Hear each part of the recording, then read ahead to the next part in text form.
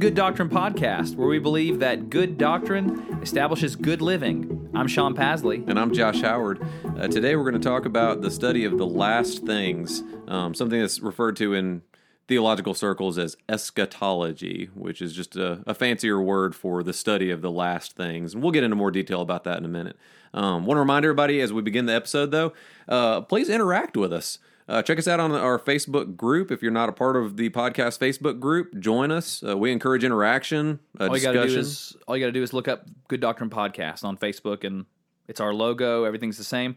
Right now, there's over 100 people who are members, and a lot of y'all are consistently interacting with us. We're having good discussions. I really, really enjoy it, and that's what we want to keep doing. That. Yep, that's the point of this. The point of it's to be for our church, to benefit our church. I mean, not our church, to benefit God's church that we're a part of, to grow believers, and so we encourage interaction. If you don't like interacting online, if it stresses you out as it does me very often, shoot us an email. You can be anonymous. Just ask a question, or maybe interact with something we said, or bring up an opposing viewpoint, or whatever. Shoot us an email, gooddoctrinepodcast@gmail.com.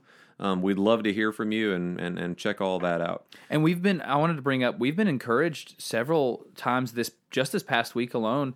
Some of our church members have approached us and told us, how much they're learning, things that they haven't really thought about or been taught. And that's really exciting, to know that we're contributing, to the spiritual growth of, particularly Calvary, our church. But I've heard, from friends and from people in the group that they enjoy listening.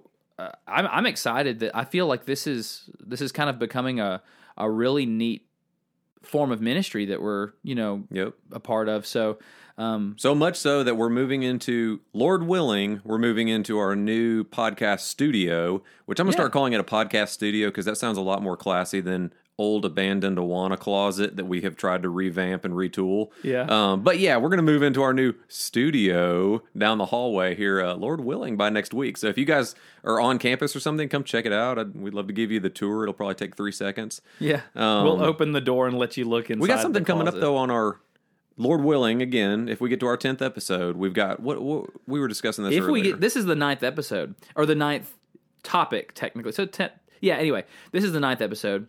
I want everybody, if you would like some Good Doctrine merchandise. We've talked snow globes. We've talked collectible silverware. The ever-popular hoodie or T-shirt. Hoodies or T-shirts. Yeah. There's a lot of stickers. We have a good logo. I mean, we do have a good logo. It's the Jerusalem cross, but we didn't make it up. So anyway, we're going to be soon, just kind of making merchandise. We're still discussing what ministry or kind of venture we want to be able to support with merchandise. And so we're working toward that. We're talking about that. But what I would like to encourage everyone who's listening to do, and that would really help out the podcast, is if you could leave a review wherever you're listening. If you're listening on Apple Podcast, rate it 5 stars, preferably. Hopefully. Yeah, hopefully. But rate it, leave a written review. That it really helps the podcast out. It helps our not just us make any money. That's not what we're talking about, but it helps the discussion of Christian doctrine, good Christian doctrine, get out to more people. Yeah.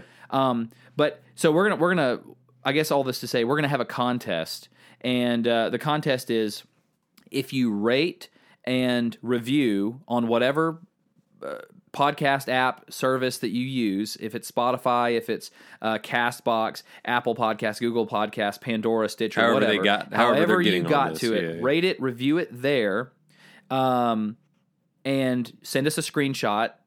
And this is the second part of the contest. You have to be a member of our group on Facebook.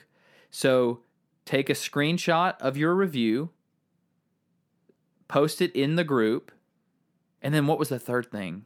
Oh, share it. Share it on Facebook or on Instagram or on Twitter. We don't have If somebody doesn't have Facebook, will we accept an email of the screenshot?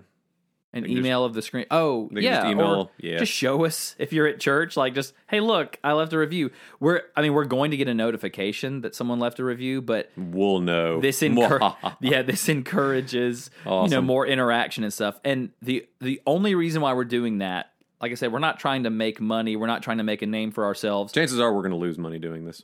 Oh, we are definitely going to. But the point is that more people will hear the good news of Jesus Christ. Yeah. And speaking of which, we're going to have an episode coming up on what is the gospel. Yep.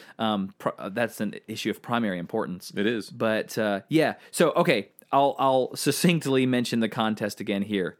Review and rate on whatever podcast streaming service you're using. Review and rate Good Doctrine Podcast. Take a screenshot of that and post it in the Good Doctrine Facebook group, or at least be a part of the Good Doctrine Facebook group. Yep. And share it. Share our podcast on Facebook, Twitter, Instagram, whatever. It's going to be fun. We've got some guests coming up, too, that I'm excited about. Yeah. I'm excited about the podcast in general, but I'm excited. We've got a couple distinguished guests coming up, which, far more learned and interesting men than we are, so that's always a boost. Some great topics like you talked about. I don't think we're going to run out of topics on church doctrine anytime soon. We will never run out of... Yeah, it'd be tough. The ocean is deep, Josh. It is deep. All right, so speaking of the ocean, let's go ahead and jump into today's topic. So we're talking about eschatology. Should I refer to this as eschatology or just call it the last things? Ain't nothing wrong with equipping people. Okay, So, I'm just going to continue using the word eschatology, but when I say that, I hope you understand I'm just referring to the last things, that study of the last things that we're talking about. So just let me ask you, Sean, when we think about eschatology, because I get neck deep in topics and I kind of lose myself, and eschatology is just one of those that since I've focused on it academically, I've kind of gotten, neck deep in a lot of this stuff for a while, to where it makes a lot of sense to me to talk about this stuff, but it may not be stuff that most people think of the same way I do. So yeah. when I say eschatology, like what's like the first things you think of? I mean, just off the top of your head as a Christian. So you mentioned the last things. Yeah. And I think most people are familiar with the term the end times. Bingo. Okay. So I think of tribulation. I think of rapture. I think of apocalypse. I think of blood up to the horses' necks and Right. death and despair. The 4 horsemen of the apocalypse, and just fire all over the earth and terrible judgment. Okay. And when I hear the term the last things or the end times or eschatology, I think in my my finite mind, that's mostly what I think. Well, of. I think that's where most people's minds would go. Yeah. Sure. I mean, if I was to be like, hey, I'm going to watch a movie, it's eschatological, or it's a movie about eschatology, like you'd probably assume it's going to be something like Blood you just and described. despair and- Sure. So when you think about eschatology, is it something that you think of like would you describe yourself as living in eschatological times, or as an eschatological Christian, or is that something that comes a long time from now? Just in your mind, first reactions. Well, yeah. Like, is it something present? So I know something this future? is silly. I have a very vivid imagination, I suppose. I think of like Mad Max, desert wasteland. Yeah. When I think of a Post-apocalyptic. exactly. Yeah. I mean, I think that's what I mean. So when you asked the question, are you living in eschatological times? Are you living in the end times? I'm like, well, there's still water in the faucets. I don't have to fight for oil or battle in a Thunderdome. And so that's just sort of where my mind jumps to. Yeah. And to be honest, I think that's where most people's minds jumps to is, cracked road in the California desert, and there's some guy dressed in all black leather riding a motorcycle. It's silly. Sure. But So when you think about it, as far as the biblical storyline, if we had, obviously we have the Bible, which is what we're going to talk about, but the Bible is not always written chronologically. So in order of events. in order of time events, like it's not written to be a front to back, like, and here the next week this happened. Like some of the books are like that, but sometimes it's a little harder to tell. So when you think about eschatology, where does it fit in that big biblical storyline? The big Bible story that God's writing, that started in the Garden of Eden, Yeah, and is lasting through which to the new heavens, part new of the earth. Bible talks about eschatology? Yeah, well, I was going to get there, but yeah, both, I guess. Like, where would you find it in the Bible if you were talking about eschatology, I think, and where is it in the big storyline? sure. Okay. You see what I'm saying? I mean, I know where you're leading me, Yeah. but my first thing, where is it in the Bible? The end. Okay. It's just like, that's just the end of the Bible. Yeah. That's, And a lot of books are going to agree with you. I'm studying systematic theology, so I've got probably more systematic theology books than normal theology books. And we're going to find the eschatology section. the very, very end. Yeah, the very last chapter. So if you've got a 20-chapter book, up there, the last 2 or 3 chapters are going to be their quote unquote eschatology chapters. Yeah. So you're not alone in that thought. Where do you think we'd look in the Bible? Well, Revelation. Yeah, I mean, that's where most people are going to think. Most people are going to think that, and I just say most people, most of us have the impression that eschatology is pretty much talking about the book of Revelation, and specifically, usually, the very end of the book of Revelation.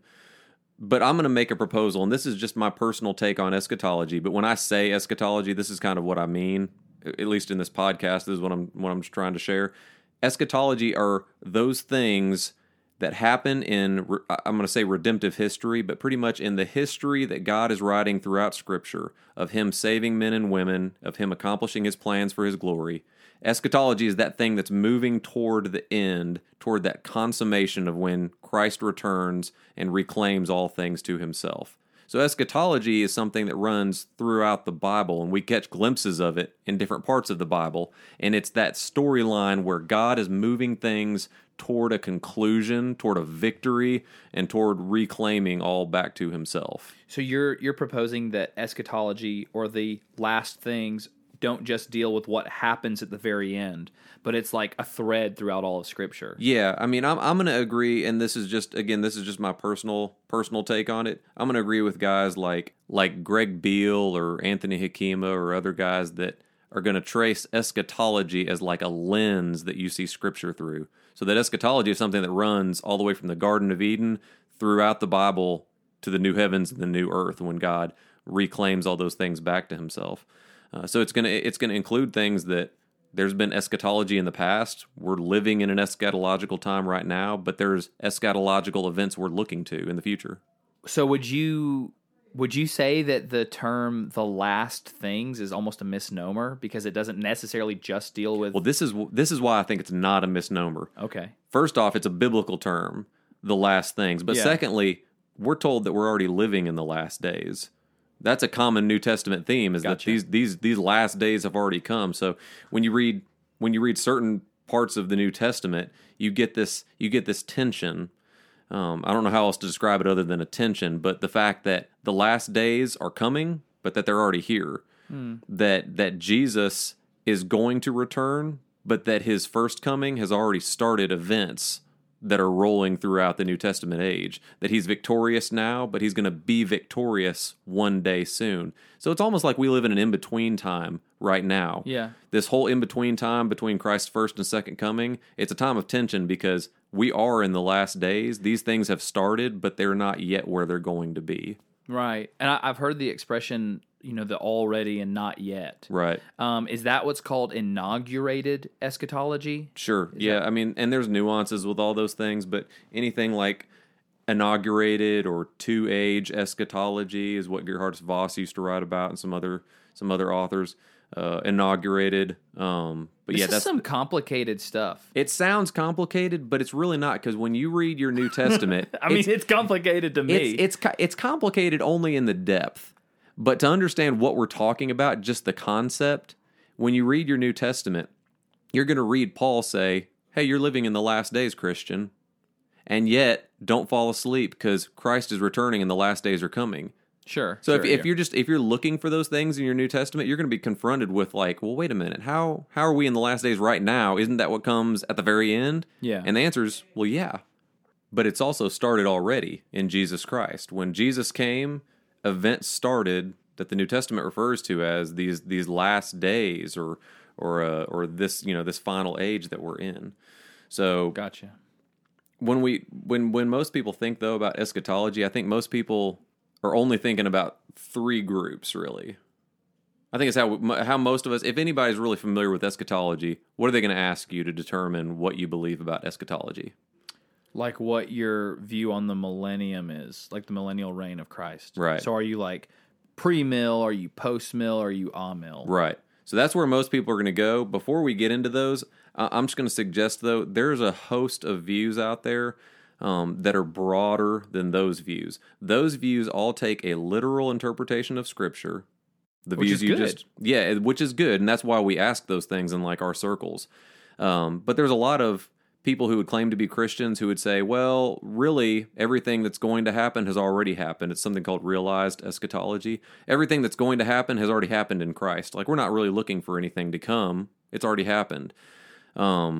All those views you just described, though, are looking for future events, that Jesus is going to literally return, that the Bible means what it says when it talks about these events occurring in the future, and that we can look for those things. Yeah.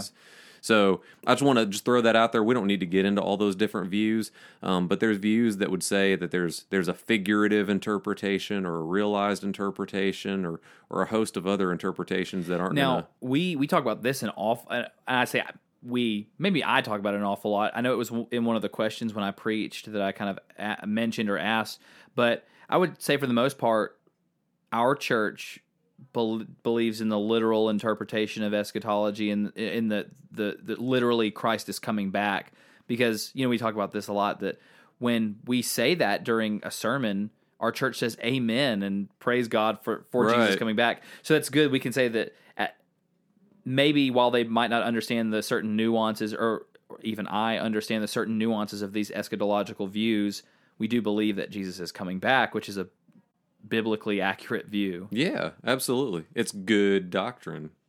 Good doctrine, yeah. Plug for our podcast that people are already listening to, and I don't really need to plug Yeah. it. But let's just jump in then. When you think about the pre-mill, post-mill, and amill, I'm using the abbreviation. Premillennial view.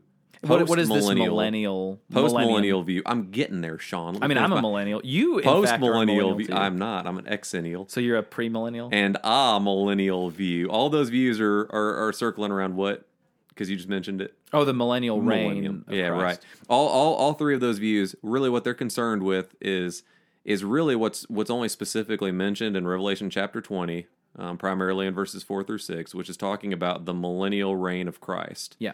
So when you flip through, and The there's 1,000-year reign. the 1,000-year reign, right? And it's got ties. Like I said, eschatology isn't something that just pops up in Revelation 20. To understand Revelation 20, you need to go back and understand Daniel chapter 7, Ezekiel 38 and 39, a whole host of other New Testament passages. But when you get there to Revelation 20, it talks about a 1,000-year reign of Christ. So those three views you just mentioned, they're all talking about when that happens. So, for example, like the pre-millennium view Yep. refers to When Christ is coming, he's coming pre-millennium. So the premillennial view is that Christ is coming, but that he's going to come before a 1,000-year reign on earth. And so the post-mill would obviously be the opposite of that Christ comes. Post-millennial, right. And then, Post-millennial is that there is a reign, a 1,000-year reign inaugurated on this earth, during which Jesus will return post-millennium, but that reign's going to be started due to the gospel triumphing over the world. So the world will progressively be won to the case of the gospel, and I'm trying not to overgeneralize post-millennialists here, but that in some case that the world is won by the gospel, which inaugurates the 1,000-year reign, at the end of which Christ returns, and the new heavens and the new earth are ushered in. gotcha. Yeah. Now Amil or Amil. Now, that is kind of a misnomer. It is. The whole prefix or the letter A attached to the front of a word means not. So like if I was trying to think of a good Asymmetrical means not symmetrical. Perfect. Yeah, asymmetrical, not symmetrical. So when you say millennial, it literally means no millennium, but that's not what it teaches. Millennialism teaches that there is a millennium because it's spoken of there, the 1,000-year reign in Revelation. But millennialism teaches that 1,000-year reign is the church age. So that reign of Christ was started with his first coming and will be consummated or finalized, completed with his second coming. So we're in the church age. Yeah, millennialism would teach that we're in the millennium right now. Okay. That it's being lived out through the gospel. Okay. Yeah. And we can flesh that out more. Millennialism of those views, there's little nuances, and I don't want to use too many complicated terms, but I'll just throw this out here so nobody gets their hackles up or gets offended at their view. Millennialism and postmillennialism are very similar. But postmillennialism believes that the world's going to slowly get better as it's won to the gospel. Right. Again, this is broad brushstrokes, but essentially that's what they believe. Amillennialism would say, now the world's going to get progressively worse. Most amillennialists would say that the world's going to get progressively worse until Christ returns and then rights all these things. Premillennialism, you could further kind of differentiate between what they call historic premillennialism Yeah. and dispensational premillennialism. The big difference there is just how you understand the role of church and Israel, what that relationship is. So it gets into a lot of things like covenant. There's so many nuances with these views, and I think that's why a lot of people get just, I'm not even going to worry about it, is what most folks would say, because there's just too much out there and there's too many disagreements and stuff. I get that part, but it's really not that complicated for us to grapple with what the Bible teaches about those last things. You don't have to know what everyone believes, but Yes. you do have to know what you think the Bible's teaching about the last there it things. is. So, amen. Now, I mean, you keep mentioning that it's like not that complicated. I personally, How about it doesn't need to be that complicated? Is that what I'm trying to say? Because, like, if you have a view, Sean, and you come to the New Testament, you say, man, what's this telling me about what I should expect about when God's going to return? That can be pretty simple. we've talked about this. But for you to understand, like, the whole plethora of what everybody believes, like, I'll probably never get there. I'm not going to understand everybody. Maybe, but we've talked about this a lot. What prevents me, or what prevented me from really diving into this was, I had people approach me and ask me about my eschatological views when I first became a Christian. Yeah. Oh, hey, are you pre-mill, post-mill, mill? Are you, if you're a pre-mill, are you pre-trib, post-trib, mid-trib? And it's like, my whole thing was at that point was like, hey, this is a barrier that you're putting up so that you can quote unquote judge my Christianity. Mm-hmm. It just, my big question with all this that I think that we probably should answer at some point in the podcast is, why does this matter? Like, why does it matter? Because I'm going to die and stuff's going to happen anyway. Or Jesus is going to come back. He says that no one's going to know the time or the place where he's going to come back. So why does any of this matter? Why should I even think about this? Yeah. And I do not think that's a valid argument. Why should I even think about something that Jesus mentioned was important? I don't think that's a valid argument. But I can see how people might be overwhelmed, because I am overwhelmed with the amount of nuance and the depth. I would suggest with this, and that's a good question. I mean, it really is, and I'm not trying to downplay it. But I think most people have eschatology, whether they think they do or not. Well, amen. And that's with most of the doctrines we talk about on here. You've got a view, even if it's not well thought out. You haven't put a lot of time into it, but you have a view. The two reasons that I would give, and this is just off the top of my head, the first is you should care because the Bible cares. So like when Paul writes to the church in 1 Thessalonians 4, I think is probably the clearest example I can think of. And this church is struggling with a whole lot of doubt, and they need encouragement. They're trying to think through what can we place our hope and our faith in, obviously in Christ, but like what's coming down the road for us. Paul writes to them and he talks about when Christ will return. Yeah. Like that's where he tells them, like, hey, have faith, have hope, stand fast in your faith. Jesus is going to return, and then he essentially teaches eschatology to them. Number one, the Bible cares about it, but number two, it's part of your witness to lost people.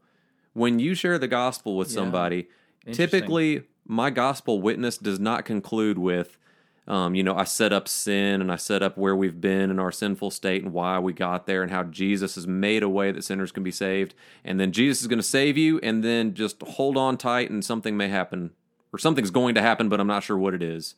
Like none of us share the gospel that way. We tell them like Christ is going to return.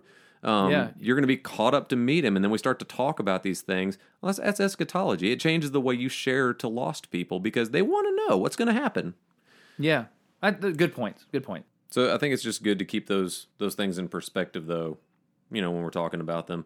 When most people in the church, I think, are primarily, if you were to just take a survey of Baptist churches in the South, which is just our context where we serve here, I think most people would be most people would at least have primarily heard premillennialism taught.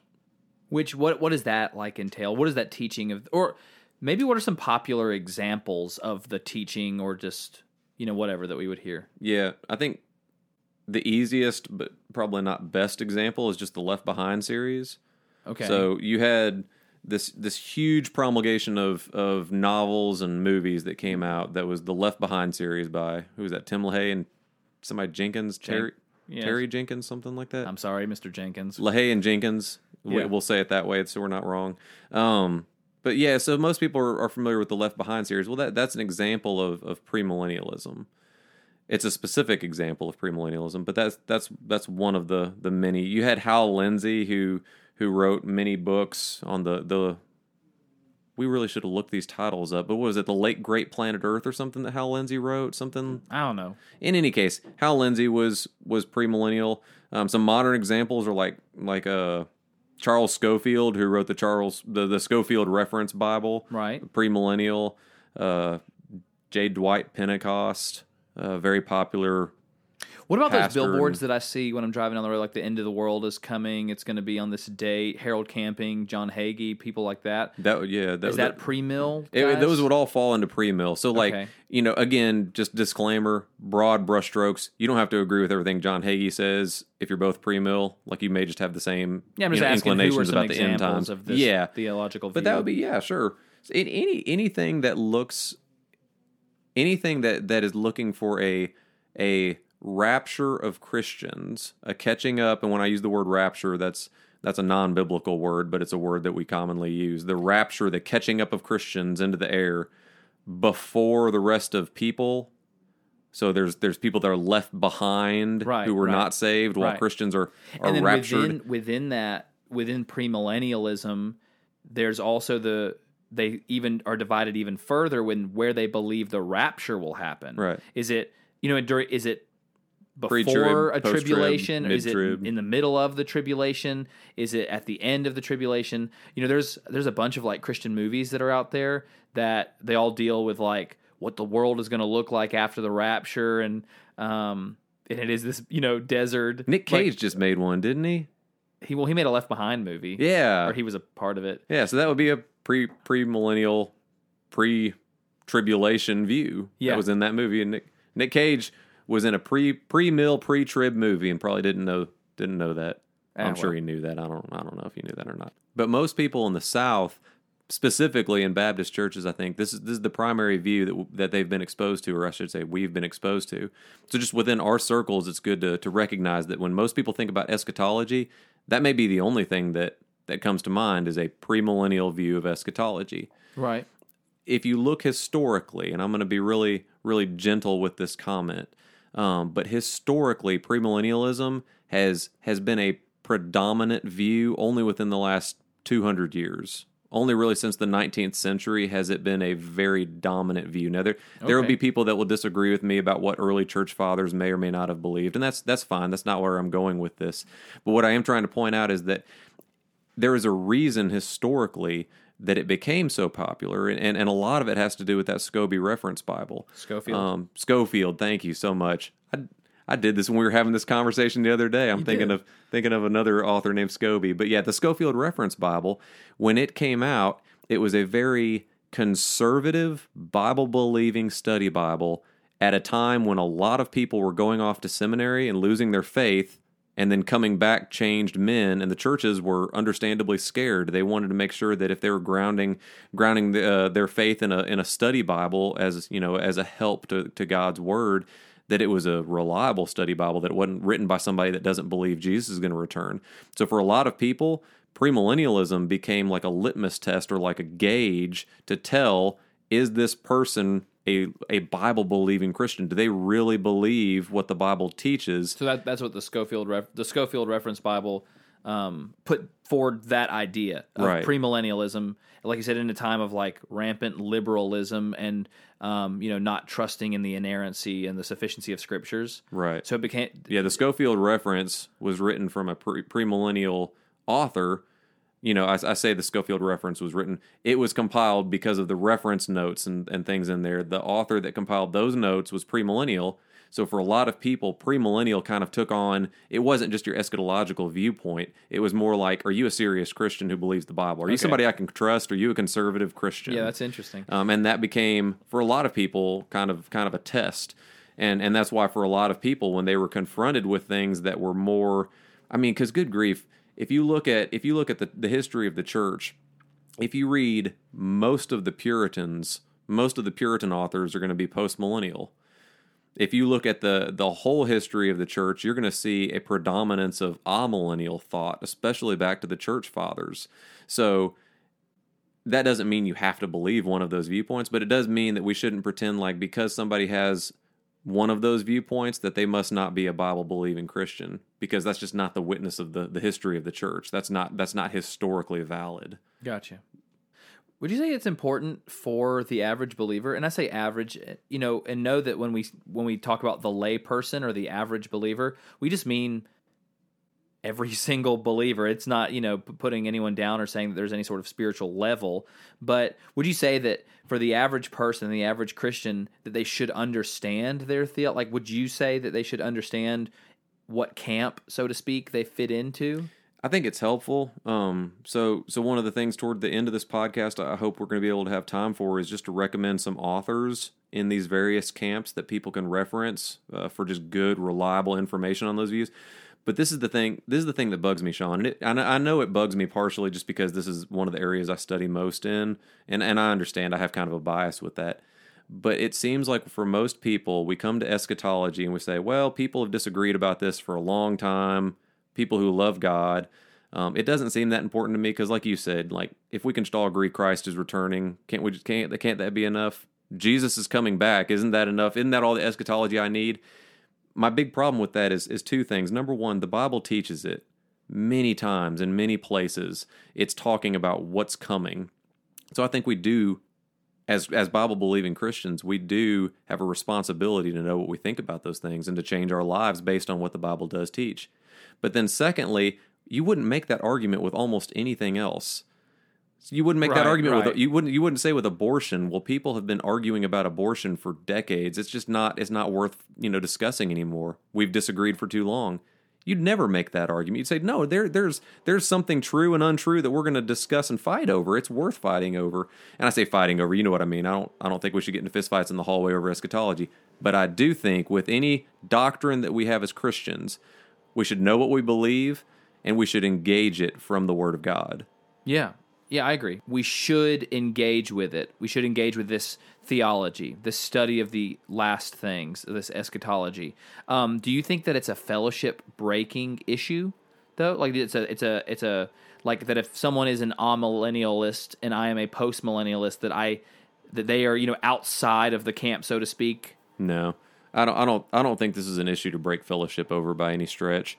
I think what we must agree on are those main things of the gospel. That doesn't mean the other things aren't important, but it does mean that it's not a test of fellowship. Right. So if someone comes into our church and says, I just can't really believe in this whole thing about Jesus rising from the grave, well, that's going to be that's if you don't believe in the resurrection, that's going to be a hard test of fellowship. That's a non-negotiable. Exactly. But if you come in and say, you know what, I really see in Scripture, it seems to me that there's going to be a literal 1,000-year reign that precedes okay, that's fine.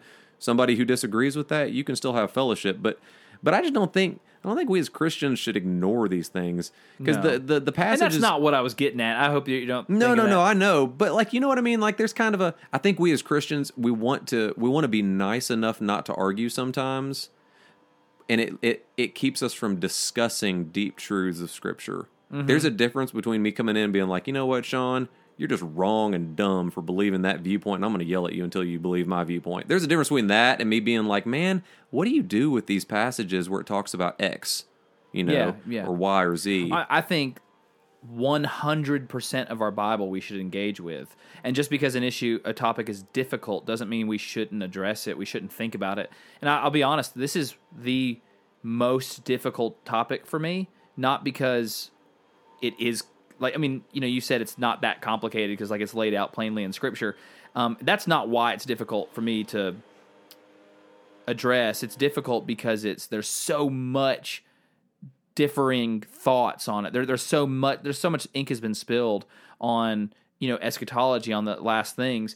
And another thing is, me just personally, when I was kind of a new Christian and just first being discipled, I had a lot of people come at me with, I mentioned before, what's your eschatological view on this? A lot of people from, who are currently in seminary, I don't know if at the time it was like a big hot thing in the seminary that's around us, but that's all people seem to care about is, hey, is he pre-trib, post-trib, mid-trib? It seems like that's all people cared about. And it really put me off because they weren't concerned about essential core doctrinal issues. They were concerned about this theological view of the end times. And I get it. For a theology nerd, for theology nerds like us, it's interesting and it's exciting and it's fun to think about.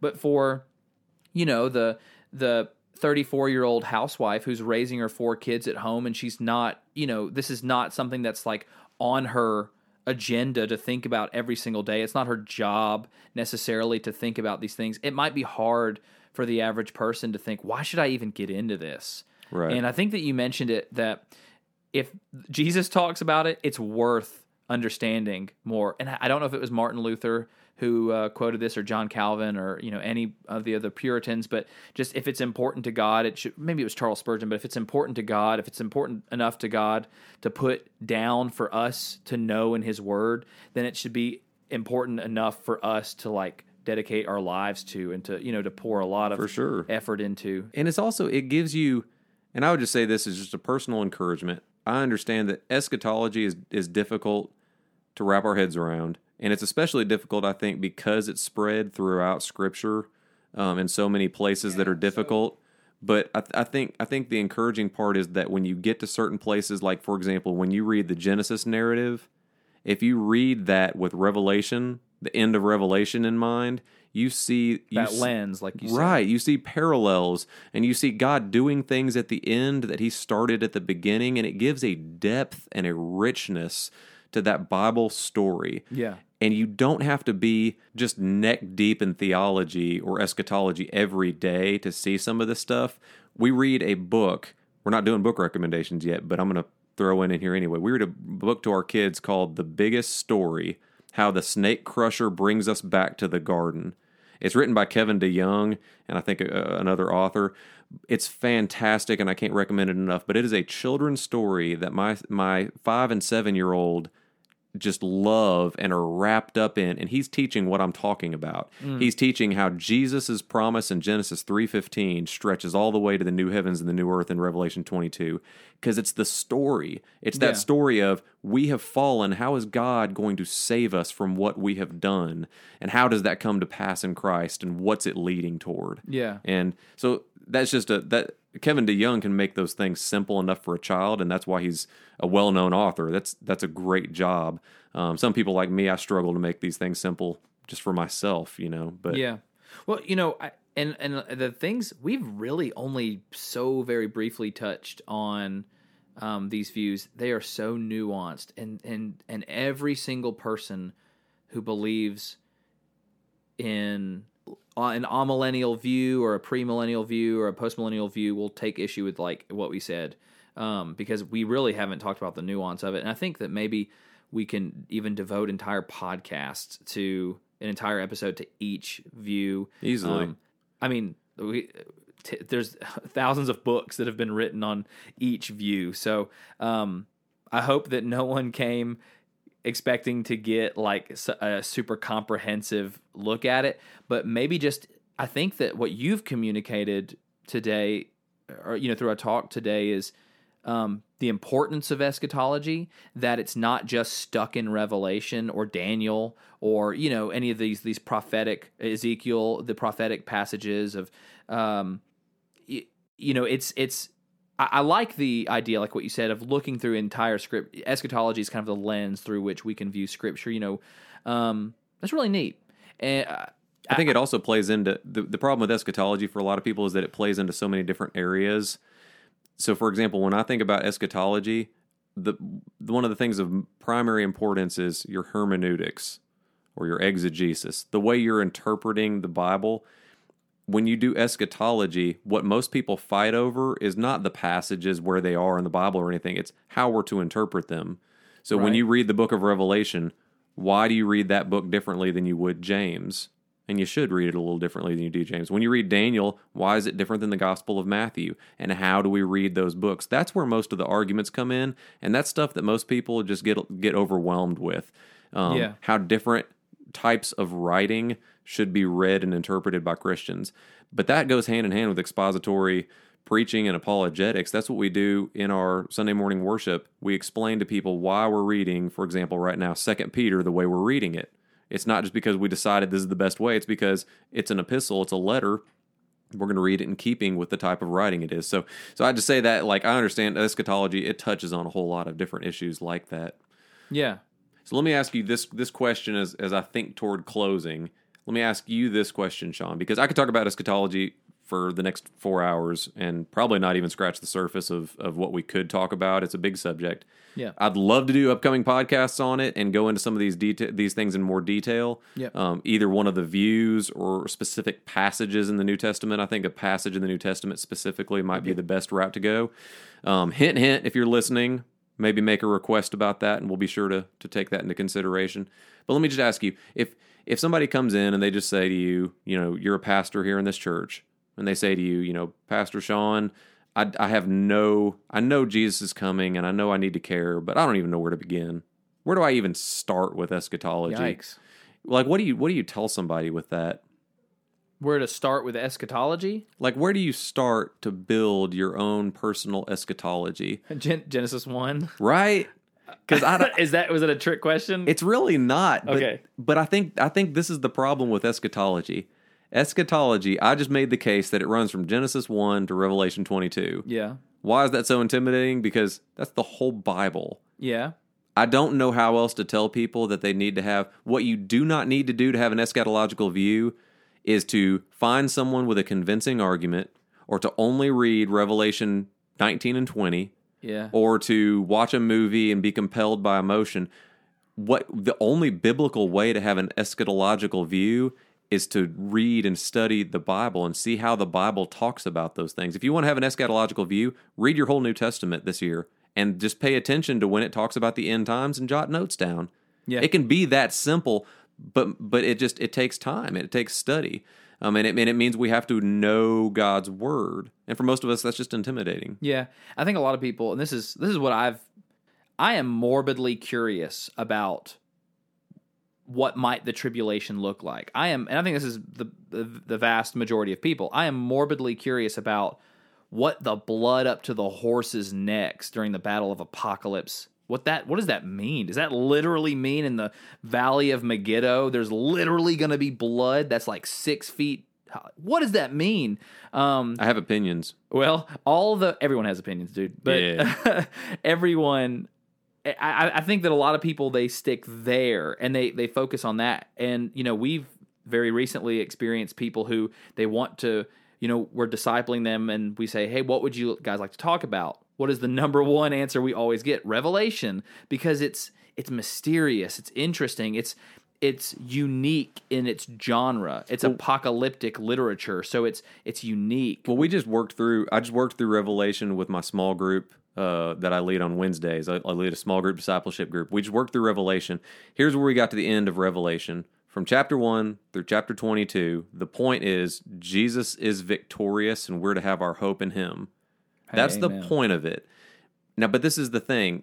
Number one, if you come to Revelation and you're studying Megiddo and there's blood up to the horses' necks and all that, and you don't come away from that Bible study with Jesus is victorious and we're to put our faith and hope in him, you've missed the point of Revelation, because that's why John says he wrote it.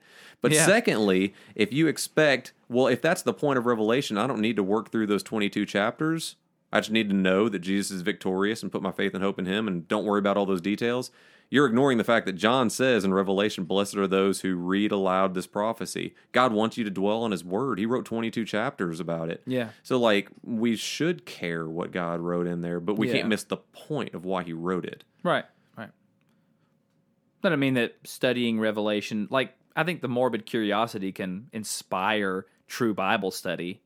But you and I have both met people, though, that their interest in eschatology doesn't seem to lead to an awe and a love of the Lord Jesus Christ, and that's just us missing the point. Then, we're missing the reason. Main takeaway of this podcast: what do we want? So, Revelation. John says, "I write these things to you so that you may be encouraged, so that you may know what's going to happen, so that you can glorify Jesus." This podcast, we talked about some views, we talked about some theology. What do we want our people to take away from this podcast?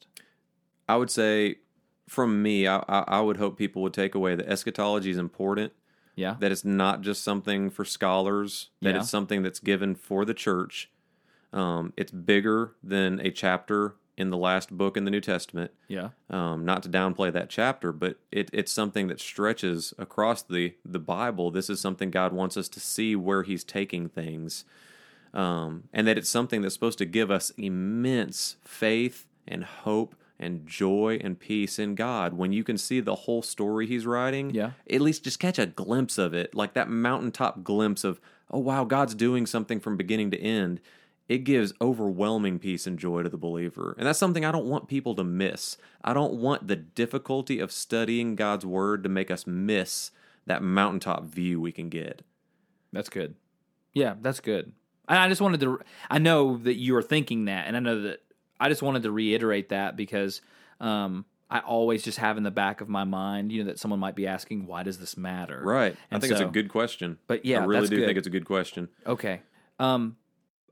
That's it? Cap that off? That's it. Okay, good. So we would love to revisit topics within this topic. Hit us up, gooddoctrinepodcast@gmail.com or our Facebook group. Yeah, that's probably going to be, if y'all want to talk about these three views, start a conversation there. That would be a gentle, loving, constructive conversation. I mean, use all caps and exclamation marks and fire emojis. golly, yeah, just cuss us out. But no, Oh my goodness. that would be a good place to talk about this stuff because I want to hear what you guys have been taught about the end times. I want to hear sure. what the layperson believes about eschatology. Yeah. And then we can talk about it. Yep. So we'd love to talk about yeah, it. we can definitely. Let me give my book recommendations, and this is why. There's a lot of really, really, really, really bad writing on this topic.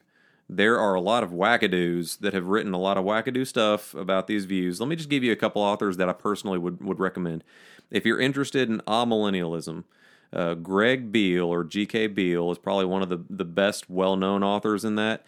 I'd also recommend Sam Storms. He's very accessible in the way he writes. Kim Riddlebarger is fantastic. Anthony Hakima, William Hendrickson.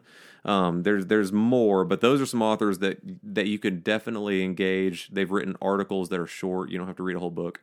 And engage the amillennial view. Premillennialism, we already mentioned Charles Scofield and J. Dwight Pentecost, but some authors that are a little more scholarly and have written articles, like I said, and things on that are Craig Blomberg. Craig Blomberg's probably one of the best that I would recommend. He's fantastic. George Eldon Ladd or G.E. Ladd has written a lot on this topic as well.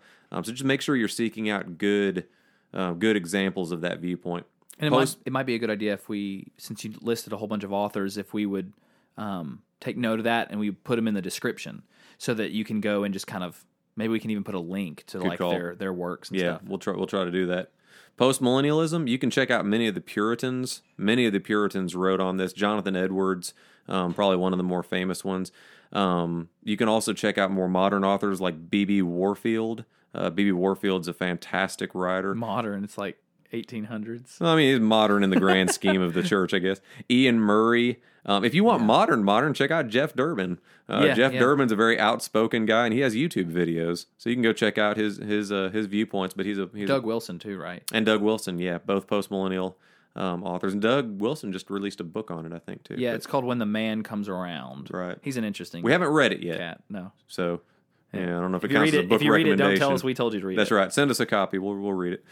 But yeah, that's about the gist of the authors I want to recommend, and just be wary of what you read. Now, Josh mentioned the term hermeneutics, which just means interpretation, or exegesis, exposing the text, uncovering the text. There's a textbook that I used for my hermeneutics class in seminary, and it's called Grasping God's Word. It's a really good book that really helped me to understand things like genre of literature. Like why is Paul's letter to the Corinthians different than Revelation? Yeah. Or why is Genesis different than the Gospel of John? And there's one particular chapter in this book that deals with Revelation and how to interpret Revelation.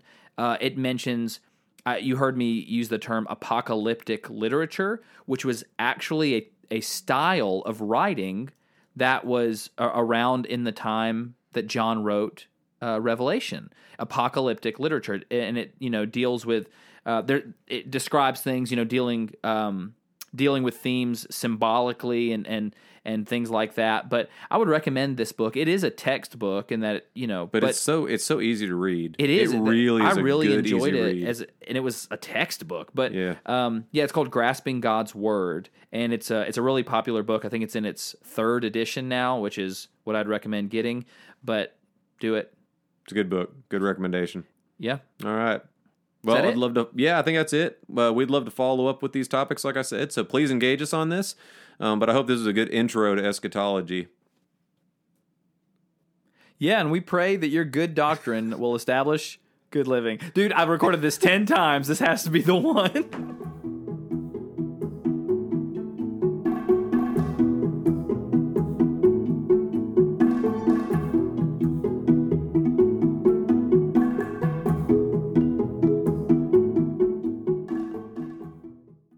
Well, is that it? Is that it? I feel like, man, it's just like skim the surface. Is that it? What's our time mark? That don't matter. Is that it? Are we still recording? Yeah. No. We probably need to just pause for a minute Nah, here. don't worry about it. Is that it? If gotta go back, Sean. I'm all befuddled now.